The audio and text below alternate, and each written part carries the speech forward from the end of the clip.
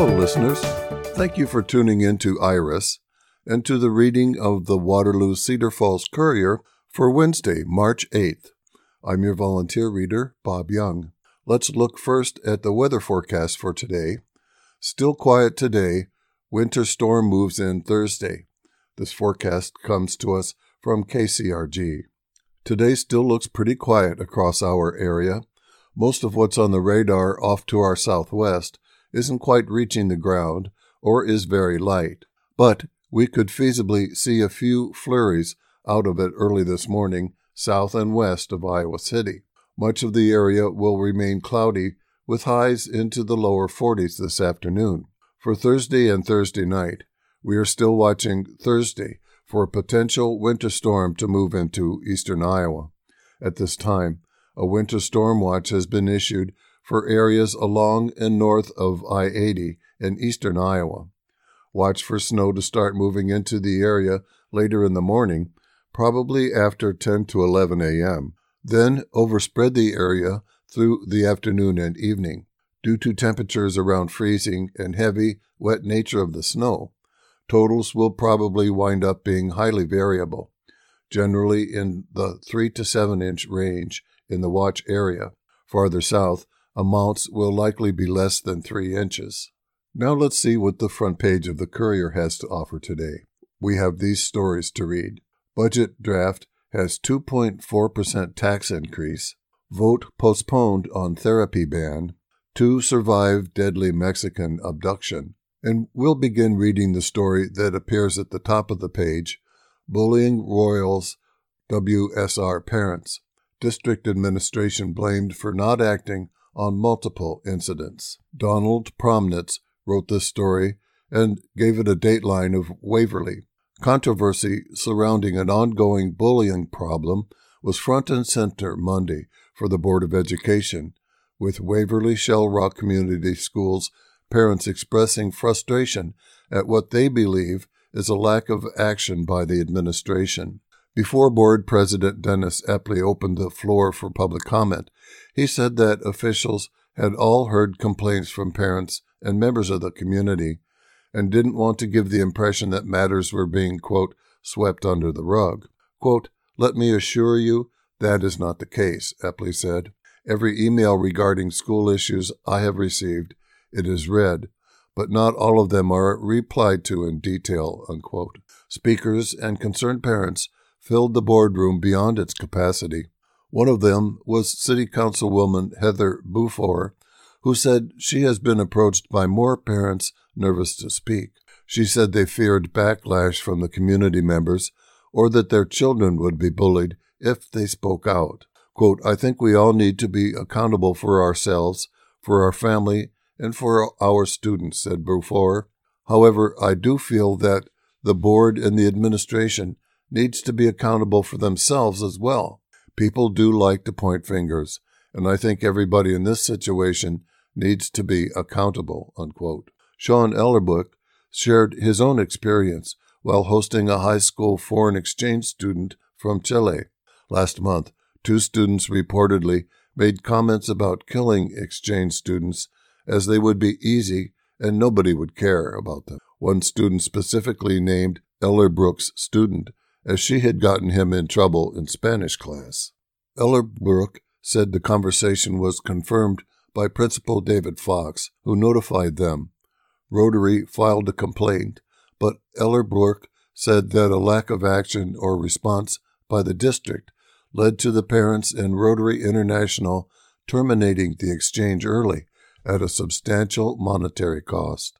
A second student from Asia also opted out of her exchange. Quote, "From day one, the administration seemed conflicted on how to proceed," Ellerbrook said. Ellerbrook's daughter, Ari, also expressed her frustration to the board. Quote, "Our foreign exchange student was one of our closest friends, and the actions that this school has taken has been so lackluster," she said. "It's been so frustrating as a student walking through the halls and knowing that nothing happened to him that was enough to make her feel better or for her to feel safe in the school district," unquote. Last month, Board Policy 503.1 was discussed dealing with student behavior. Board members agreed at the time to look into any possible changes.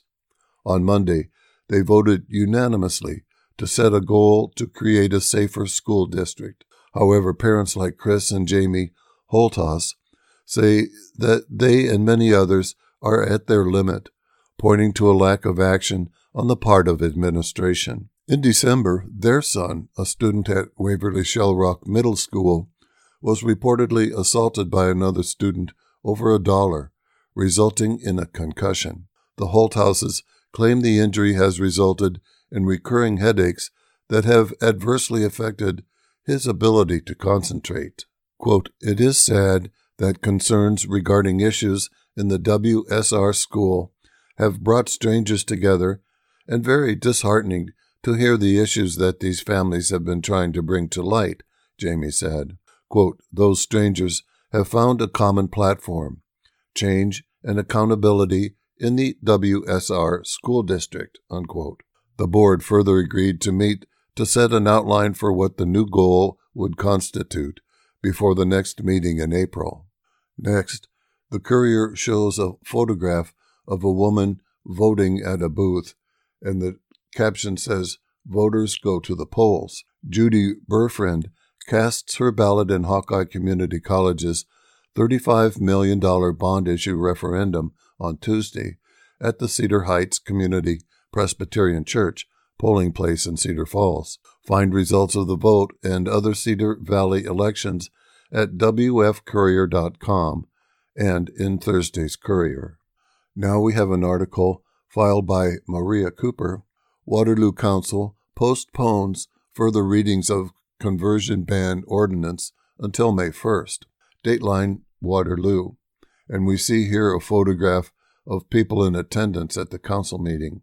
The city council postponed a vote on a proposed conversion therapy ban after the issue attracted an overflow crowd to the council chambers on Monday night. Dozens of residents didn't get the chance to speak after the council postponed discussion until May 1st. Residents filled the council chambers and the overflow meeting room, leaving many to stand against the wall. The ordinance proposed by Council Member Jonathan Greider to ban conversion therapy in Waterloo was scheduled for a second reading Monday.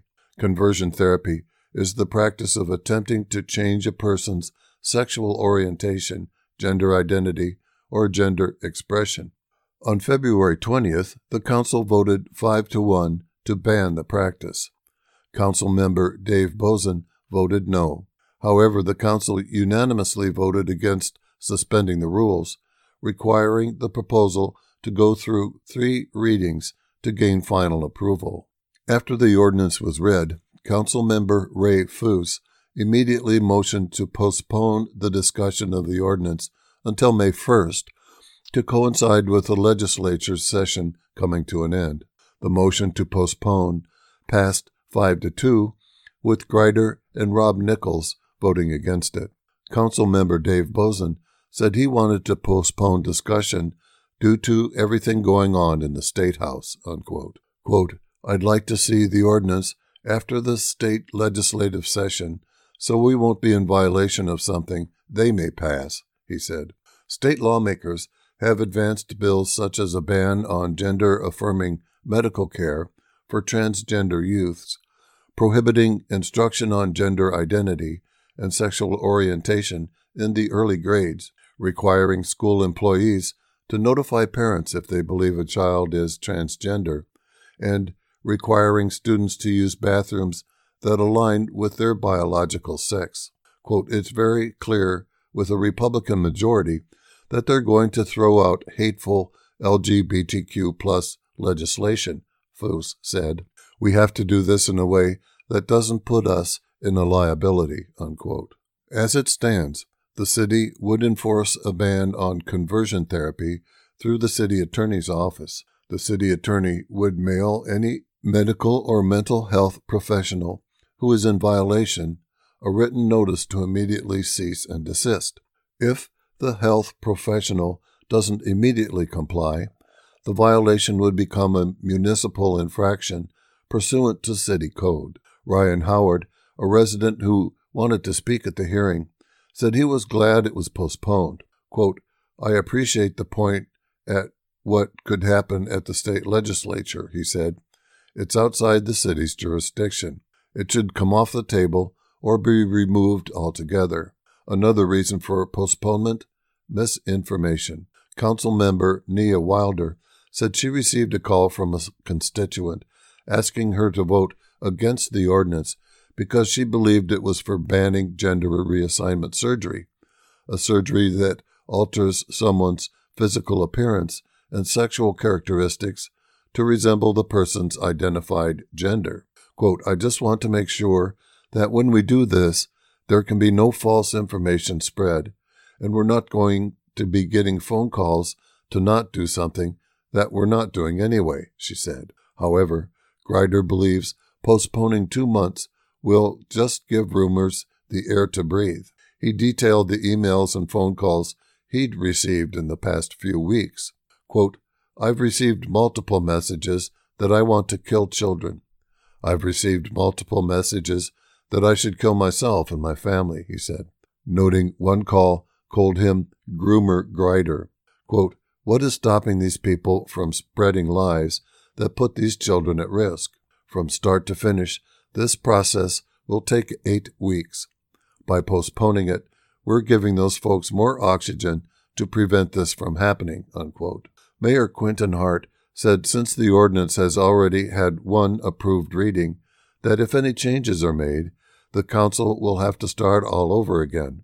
City Clerk Kelly Felchey said if any revisions are made, work sessions could occur prior to May 1st. Now to the story about the abduction that occurred in Mexico yesterday. 2 survivors of deadly Mexico abduction returned to America, 2 found dead. This story from the Associated Press. Dateline, Ciudad Victoria, Mexico. A road trip to Mexico for cosmetic surgery ended with 2 Americans dead and 2 others found alive in a rural area near the Gulf Coast after a violent shootout and abduction was captured on video, officials said Tuesday. The surviving Americans were back on U.S. soil after being sped to the border near Brownsville, the southernmost tip of Texas, in a convoy of ambulances and SUVs escorted by Mexican military Humvees and National Guard trucks with mounted machine guns. And here the courier includes a map showing that at the very tip of Texas is the city of Brownsville, and on the other side, Matamoros, Mexico. A relative of one of the victims said Monday that the 4 had traveled together from the Carolinas so one of them could get a tummy tuck surgery from a doctor in the Mexican border city of Matamoros, where Friday's abduction took place. Tamaulipas Governor Americo Villarreal said the 4 were found in a wooden shack where they had been guarded by a man who was arrested.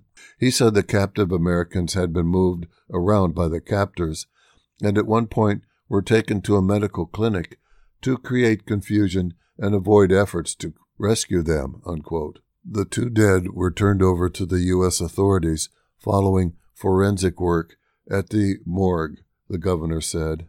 The governor said the wounded American, Eric Williams, had been shot in the left leg, and the wound was not life-threatening. The survivors were taken to Valley Regional Medical Center with an FBI escort, the Brownsville Herald reported. A spokesperson for the hospital referred all inquiries to the FBI. Quote, "It's quite a relief," said Robert Williams, Eric's brother, reached by phone in North Carolina. Quote, "I look forward to seeing him again and actually being able to talk to him," unquote. The U.S. citizens were found in a shack in a rural area east of Matamoros called Illardo, Tecolot, on the way to the Gulf Coast known as Baghdad Beach, according to Tamaulipas State Chief Prosecutor Irving Barrios. Shortly after entering Mexico on Friday, the 4 were caught amid fighting between rival cartel groups in the city. Barrios said the hypothesis is, quote, that it was confusion, not a direct attack. Video and photographs taken during and immediately after the abduction show the Americans' white minivan sitting behind another vehicle, with at least one bullet hole in the driver's side window. A witness said the two vehicles had collided. Almost immediately, several men in tactical vests and toting assault rifles arrived in another vehicle to surround the scene. The gunman walked one of the Americans into the bed of a white pickup, then dragged and loaded the three others. Terrified civilian motorists sat silently in their cars, hoping not to draw their attention. Two of the victims appeared to be motionless. Officials said a Mexican woman a block and a half away from the scene also died in Friday's crossfire. The shootings illustrate the terror that has prevailed for years in the Matamoros, a city dominated by factions of the powerful Gulf drug cartel, who often fight among themselves. Amid the violence, thousands of Mexicans have disappeared in Tamaulipas state alone. Mexican President Andrés Manuel López Obrador said the people responsible would be punished. He referenced arrests made in the 2019 killings of 9 U.S.-Mexican dual citizens in Sonora near the U.S. border. He complained about the U.S. media's coverage of the missing Americans, accusing them of sensationalism. Quote, "It's not like that when they kill Mexicans in the United States. They," meaning the media, "go quiet like mummies," unquote. Quote, "It's very unfortunate they," meaning the U.S. government, "have the right to protest like they have," López Obrador said. "We really regret that this happens in our country. The cartels are responsible for the deaths of Americans," U.S. Attorney General Merrick Garland said. Quote, "The DEA and the FBI are doing everything possible to dismantle and disrupt and ultimately prosecute the leaders of the cartels and the entire networks that they depend on," unquote. White House National Security spokesperson John Kirby said the U.S. is working with Mexican officials to learn more about the circumstances surrounding the killings. The FBI had offered a $50,000 reward for the victims' return and the arrest of the abductors. Robert Williams said in a telephone interview that he and his brother, 38-year-old Eric Williams, are from South Carolina, but now live in the Winston-Salem area of North Carolina. Williams described his brother as easygoing and fun-spirited, unquote. He didn't know his brother was traveling to Mexico until after the abduction hit the news, but from looking at his brother's Facebook posts, he thinks his brother did not consider the trip dangerous. Quote, "He thought it would be fun," Williams said. He hadn't heard anything about his brother's whereabouts, he said. Told that his brother was among the survivors Tuesday, Robert Williams said that when they meet, quote, "I'll just tell him how happy I am to see him and how glad I am that he made it through and that I love him," unquote. Next, we have a story filed by Andy Malone. Pair of Cedar Falls council members call for no increase in city property taxes. Dateline Cedar Falls. And this story begins with a photograph of the Cedar Falls City Council in session. Two members of the City Council called for no property tax increase for residents while meeting in committee on Monday. It's already been a challenging couple of months for Cedar Falls as officials have crafted their draft budget, but Darrell Cruz was adamant in his request and was supported by Dave Sayers. Overall property tax collections are budgeted at $24.48 million for fiscal year 2024. That's a 2.4% increase over the $23.91 million during the current year. Council member Susan DeBurr was absent during the committee meeting, but was present when the council unanimously set the first budget hearing for the March 20th regular meeting. In a text message, she said she's supportive of trying to bring the tax rate down. The second and final hearing should be as soon as April 3rd. Quote, "The citizens are going to see more of an increase than what's laid out here," said Cruz. When considering what other property tax increases may be approved by school districts, and the county. Quote, I want a net zero, he added, in talking about the impact on residents' property tax bills for the fiscal year starting July 1st. However, Finance and Business Operations Director Jennifer Rodenbeck presented the tax hike as part of the city's fiscal proposal. Residents whose homes have been assessed a value of $100,000 would see an $18.55 increase to $641.59 in the city's portion of their property taxes under the proposal. That factors in the state-established residential rollback, the percentage of property's value that is taxed, and a proposed property tax rate hike. It also assuming nothing was done to change a home's assessed value within the last year. Currently, the tax rate is proposed at $11.74 per $1,000 of taxable valuation, up from $11.51 a year ago. That rate was the seventh lowest of the 20 largest cities in Iowa.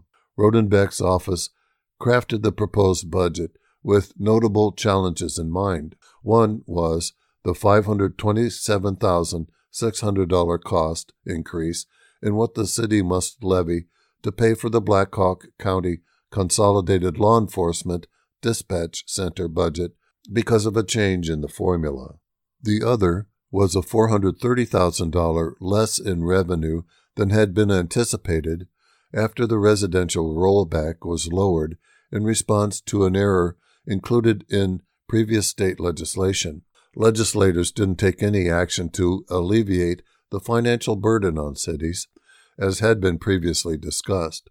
They did, however, extend the budget filing deadline to April 30th. The city appears locked into the cost increase for dispatch services because other options are not believed to be viable.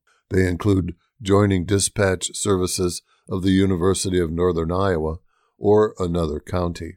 Quote, the county as a whole kind of put a mark on Cedar Falls, and it's a tough one to swallow, said Councilmember Gil Schultz. Officials point out that jumping ship to another dispatch center may be counterproductive because legislators are weighing the possibility of making the levy used by municipalities to pay for the service a county-wide assessment. In other words, residents may automatically be thrust into paying for the Black Hawk County dispatch through the county-wide levy on top of the city's share of the cost for another dispatch center if it decided to go in that alternative direction. Quote, what if, in a year, it goes to a county-wide levy? Now Cedar Falls residents are stuck, said Rodenbeck. Now we've committed ourselves to another option, and if it's a county-wide levy, they still have to pay for the county-wide levy, unquote. To make up the nearly $1 million difference between the two fiscal challenges, the finance director said after the meeting that the city relied on growth in property values as well as cuts to each department's budget. Schultz expressed his appreciation for the work city staff did in response to the fiscal challenges and was followed by a couple others in sharing similar sentiments, including council members Dustin Ganfeld and Simon Harding.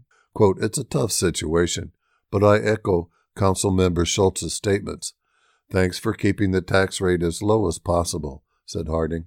Rodenbeck said the department expects to return to council members at some point with other possible cuts for them to consider in response to Cruz and Cyrus's demands. For instance, she said they may look at a list of new positions the city proposed back in November, as well as other capital improvements that rely on fiscal year 2024 funding and directly affect the tax rate. The March 20 hearing will be when the council considers setting the maximum levy rate, which only includes certain applicable levies or mechanisms by which the city taxes. The levies would bring in $22.37 million in revenue.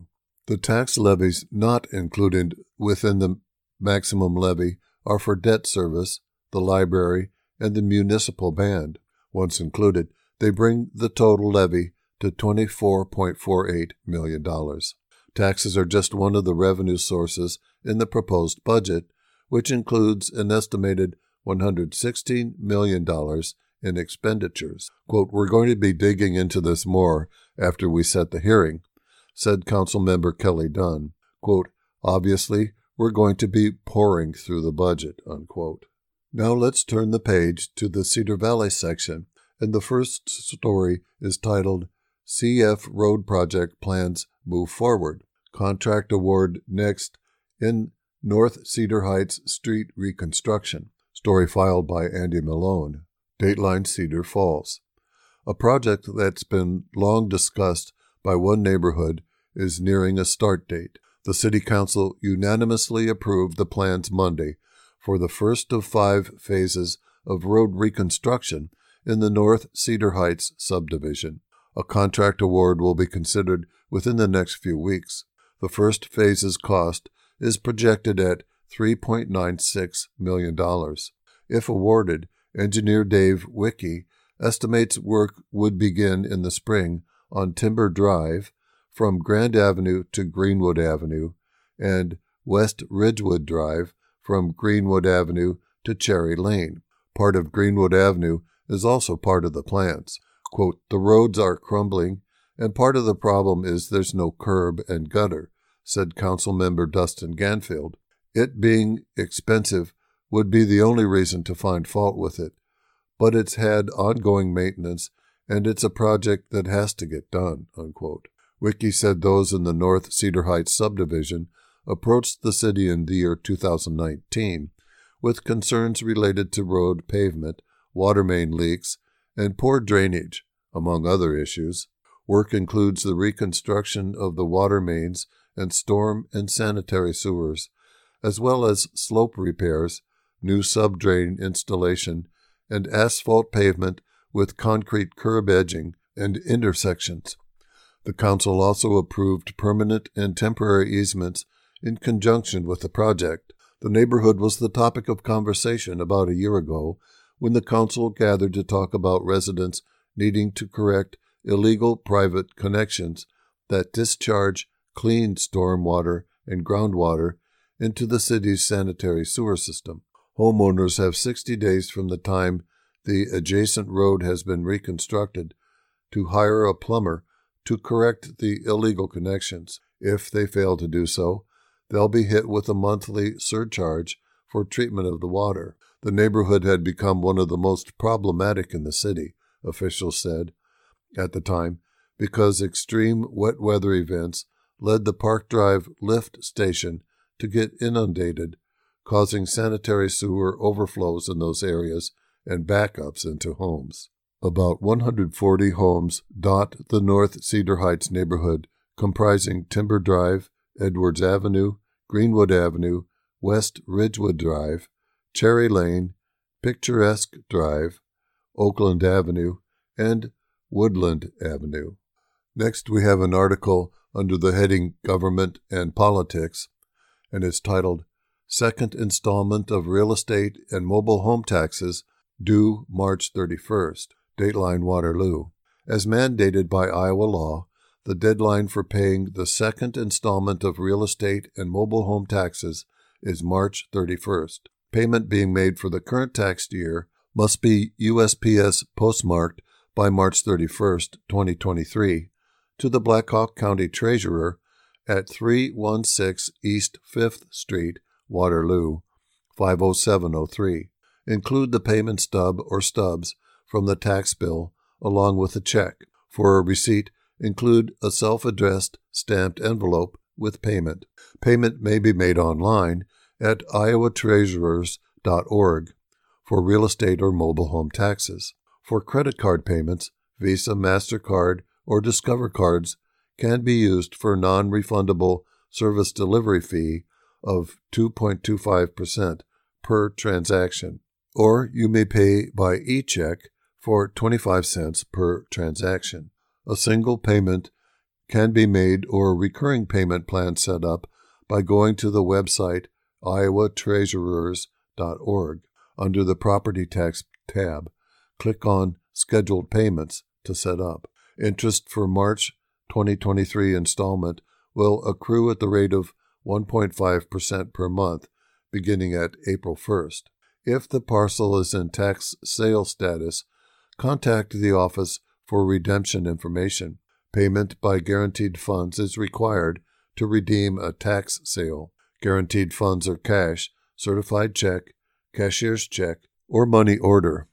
Property owners who are over 65 years of age or totally disabled with an income of less than $25,328, or mobile homeowners over 23 years of age with an income less than $25,328 may be eligible for help on the taxes due for September 2023, March 2024. If filing due to a disability, proof of disability is required and must be attached to the form when returning to the Treasurer's office by June 1st. The Treasurer's office in the courthouse is open from 8 a.m. to 4:30 p.m. Monday through Friday. Payments may also be deposited in the secured drop box located at the northeast corner of the courthouse. For further information, call area code 319-833-3013. And at this time, listeners, we want to remind you that you're listening to the reading of the Waterloo Cedar Falls Courier for Wednesday, March 8th on IRIS, the Iowa Radio Reading Information Service for the Blind. Now let's turn to today's obituaries.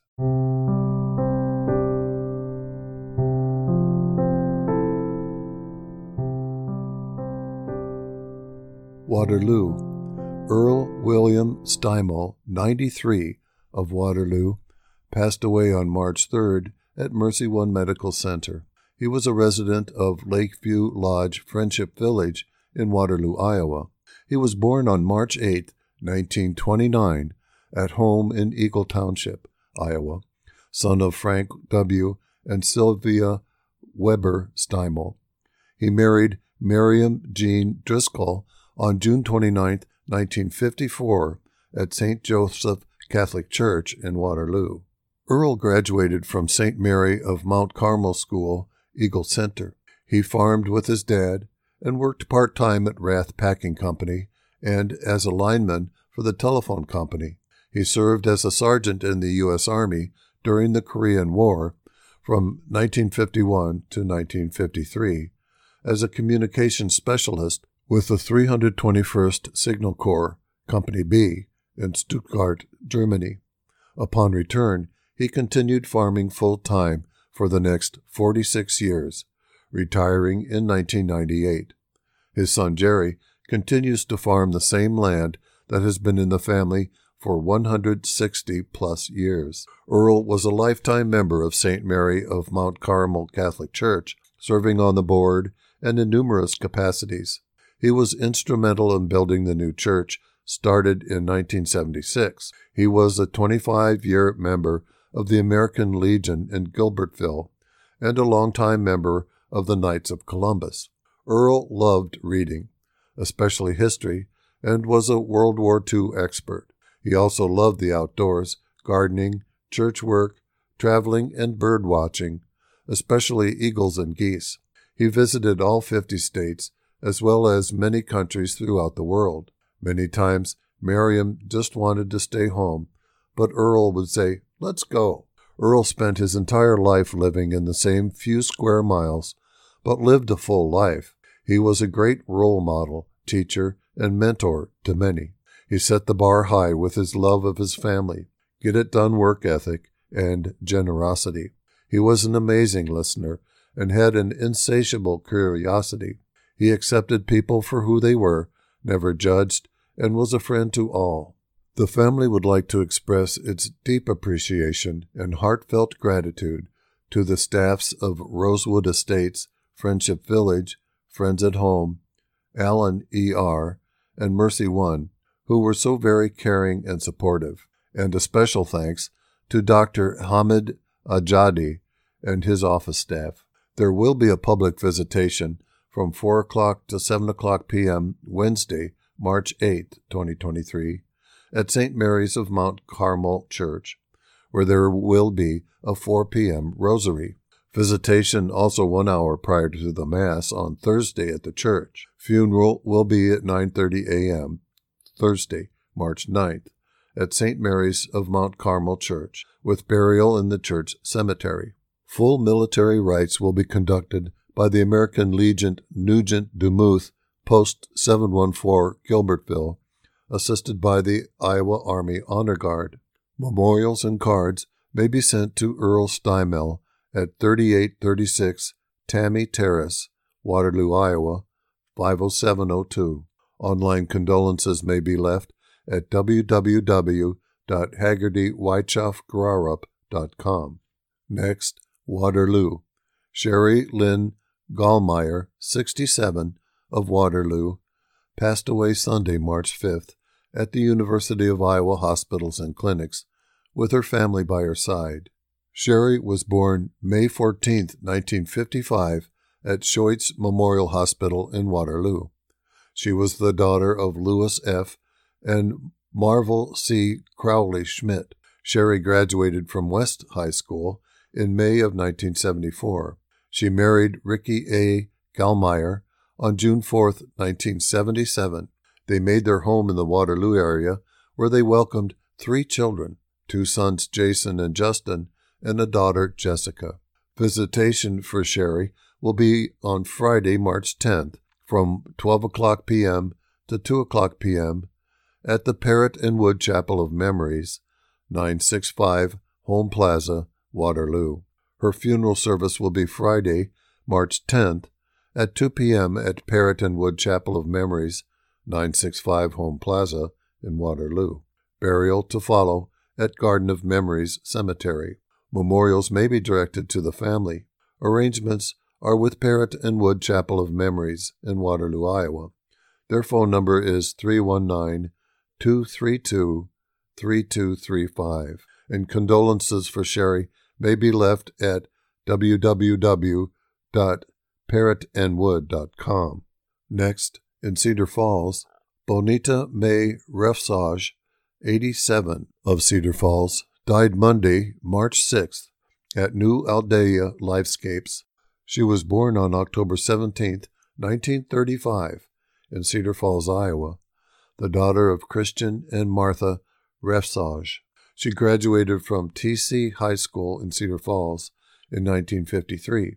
She worked in the University of Northern Iowa's Controller's Office for 63 years, first as an account clerk and then as an account specialist, retiring in 2017. She also sold tickets at the Unidome and McLeod Center for various events. Funeral services for Bonita will be at 11 a.m. Monday, March 13th, at Nazareth Lutheran Church, Larson Chapel in Cedar Falls. Visitation will be at 9:30 a.m. until the service time. Interment at Greenwood Cemetery in Cedar Falls. Memorials may be directed to the family. Online condolences may be left at www.richardsonfuneralservice.com. And now, let's turn to the opinion section. Our first editorial comes from the Storm Lake Times pilot titled Suicidal Trade Notions, and it was written by Art Cullen. Donald Trump didn't bother to consult Zippy Duvall of the American Farm Bureau about dusting off his trade war playbook with China. Trump must not have asked former Ambassador to China Terry Branstad either about his plan to hike tariffs on Chinese goods if he is re-elected president, or any number of farm state politicians who went running away from the idea this week. Duvall told Politico that Trump didn't ask him about avoiding a repeat of tanking soybean markets, then dumping $60 billion over 2 years to buy agribusiness support for his unproductive trade war with China. Several House Republicans from rural districts said they were extremely leery. One called Trump's ideas suicidal. A lot of politicians are piling on China these days, some for good reason, and others just looking to pick a fight in perilous times. Food is not best used as a weapon. Our agricultural trade policy could foster prosperity and cooperation, and not be a source of provocation. China is our top pork and soy consumer. Farmers are not interested in taking a bath in corn and soy markets, and meat exporters do not want any landmines placed in the field of trade. Trump would do well to consult his friends in farming before going off half-cocked. Our trade in agriculture and food products and services is vital to laying a foundation for superpower cooperation. It makes sense for the United States to protect national security by reshoring critical industries like computer semiconductors. We should protect ourselves from Chinese cybercrime. We should support Taiwan and advocate for Hong Kong, but we don't want to stumble into conflict just for its sake. When the CIA tells you that China is doing this or that with Russia, take it with a grain of salt. Statements of top-secret intelligence are made public for a reason. We are the world's leading arms dealer, supplying horrible regimes like Saudi Arabia, and we have objects flying over Wuhan, no doubt. Let's keep things in some perspective. Staying grounded in a pragmatic food and agriculture trade policy with China is important for U.S. agriculture, for hungry people, and to maintain the peace. It's important for the Amazon rainforest that the U.S. can be counted on as a reliable provider of ag commodities. If we start another trade war, China will simply order up more acres in Brazil. The problem is that people don't think through what their rhetoric suggests. Trade wars lead to shooting wars. Food is not a weapon. Farmers are not fodder. Trump should call Duvall. Next, we have an editorial from the New York Times by Margaret Renkel. The title is The Beautiful and Terrifying Arrival of an Early Spring, Dateline Nashville. At first, I thought this winter's strange weather was merely part of the boomerang pattern we contend with more and more frequently in these climate-troubled days. Warm spells that might rightly be called hot spells, hard freezes that descend so quickly the plants don't have time to adjust.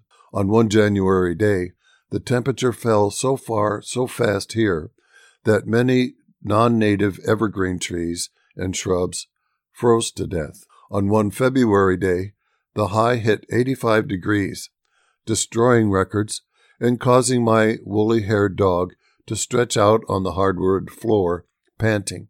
I hadn't thought to schedule the groomer so early this year. But the uncommonly warm days of winter turned out not to be a warm spell or even a hot spell. The uncommonly warm days of winter turned out to be spring. The wild flowers, collectively known as spring ephemerals, emerged all over our yard last month. Violets and spring beauties and early buttercups and henbit and 2 different kinds of speedwell. These tiny woodland flowers make their appearance in the first mild days of springtime to take advantage of the abundant light in a forest still bare of leaves. The sunnier yards than ours, if the yards have not been drenched in landscaping poisons at least. Spring beauties can grow so thick they take your breath away. Before long, the trees and woody shrubs were waking up too. At our house, the red bud is just budding out, but across the street our neighbor's tree is already in full bloom. The sugar maples and oak leaf hydrangeas and northern spice bush trees are just past bud burst, and our red maple has been in full bloom for more than a week. For the first time ever, one of our young pawpaws is blooming. Pawpaw seedlings don't bloom for years, and it lifted my heart to see those little flowers on our tree for the first time. But everywhere, spring was unfurling its annual magnificence weeks ahead of the norm, even the recent norm. Last year, I found the first spring beauty in our yard on March 10th. This year, it was February 16th. Last year, the first buds on our redbud showed up on March 24th. This year, it was February 23rd. Same story with the early buttercups. Last year, they bloomed on March 23rd. This year, it was February 25th. Climate change around the world. In Postcards from a World on Fire, 193 stories from individual countries show how climate change is reshaping reality everywhere, from dying coral reefs in Fiji to disappearing oases in Morocco and far, far beyond. The role of our leaders. Writing at the end of 2020, Al Gore and the 45th Vice President of the United States found reasons for optimism in the Biden presidency, a feeling perhaps borne out by the passing of major climate legislation. That doesn't mean there haven't been criticisms. For example, Charles Harvey and Kurt House argue that subsidies for climate capture technology will ultimately be a waste. The worst climate risks mapped. In this feature, select a country, and we'll break down the climate hazards it faces. In the case of America, our maps, developed with experts, show where extreme heat is causing the most deaths. What people can do. Justin Gillis and Hal Harvey describe the types of local activism that might be needed, while Saul Griffith points to how Australia shows the way on rooftop solar. Meanwhile, small changes at the office might be one good way to cut significant emissions, writes Carlos Camara. The songbirds are equally confused. Before the winter visitors had even packed their bags, the residents were choosing nest sites. Every time I walked out the back door, I startled a Carolina wren investigating the mesh bags of clothespins hanging on the line. Carolina wrens famously nest close to human beings, often in potted plants, but sometimes in bizarre places like old boots, winter idle gas grills, and the pockets of potting shed aprons. I would gladly cede my clothesline to a wren family for the spring, but so far no doomed nest has appeared among the clothespins. I figured the wrens were only doing what wrens normally do on a warm day in February, scouting out the options for nesting season that would commence sometime hence. Most songbirds seem to understand that warmth in winter is unlikely to last, that another Arctic blast is bound to stomp in before true spring finally shivers into green. Or maybe it's just that winter always comes back quickly enough for them to give up on the idea of nesting. This year it didn't. Every day now, a pair of female bluebirds arrives to investigate the nest box in our front yard. They take turns. One will climb all the way into the box, while the other hangs on the doorway and peers inside.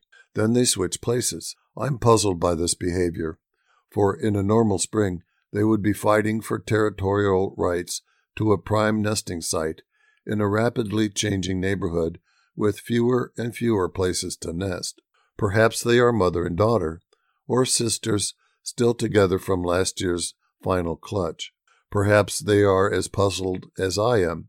I keep waiting for one of them to start a nest anyway. Some of the wildlife rescue groups I follow on social media have already had their first calls about young robins in trouble, baby birds, in February. Out in the marshy woods of Randor State Natural Area, the great blue heron rookery is in full swing too. I counted 4 nests in the still leafless sycamore, each in full view of the bald eagles that are also nesting at the lake. The forest is cooler and shadier than my yard, so the spring ephemerals are just emerging there. I was happy to see the little stand of toadstool trilliums and cutleaf toothwort that I look for every year, but I was happier still to see that spring seemed to be a bit slower to arrive in the woods. It is impossible not to be terrified about all this. I worry that winter will come roaring back to blast all these flowers and all these baby birds. I worry that this spring is the harbinger of brutal and everlasting summer. I worry most that careless human beings continue to be so careless, and that profit-mad corporations continue to be so mad. For the life of me, I cannot understand the politicians who keep behaving as though what is happening to the climate isn't an existential threat. but I also can't help delighting in these tiny flowers reaching for the sun, and I make no effort to beat back my pleasure in this season of beginnings. I surrender to the thrumming promise in the springtime air. The birds sing, and God help me, I sing too. Next is an editorial written by President Joe Biden, which appeared in the New York Times. It is titled, My Plan to Extend Medicare for Another Generation. Millions of Americans work their whole life paying into Medicare with every working day, starting with their first job, even as teenagers. Medicare is more than a government program. It's the rock-solid guarantee that Americans have counted on to be there for them when they retire. For decades, I've listened to my Republican friends claim that the only way to be serious about preserving Medicare is to cut benefits, including by making it a voucher program worth less and less every year. Some have threatened our economy unless I agree to benefit cuts. Only in Washington can people claim that they are saving something by destroying it. The budget I am releasing this week will make the Medicare Trust Fund solvent beyond the year 2050 without cutting a penny in benefits. In fact, we can get better value, making sure Americans receive better care for the money they pay into Medicare. The two biggest health reform bills since the creation of Medicare, both of which will save Medicare hundreds of billions over the decades to come, were signed by President Barack Obama and me. The Affordable Care Act embraced smart reforms to make our health care system more efficient while improving Medicare coverage for seniors. The Inflation Reduction Act ended the absurd ban on Medicare negotiating lower drug prices, required drug companies to pay rebates to Medicare if they increase prices faster than inflation, and capped seniors' total prescription drug costs, saving seniors up to thousands of dollars a year.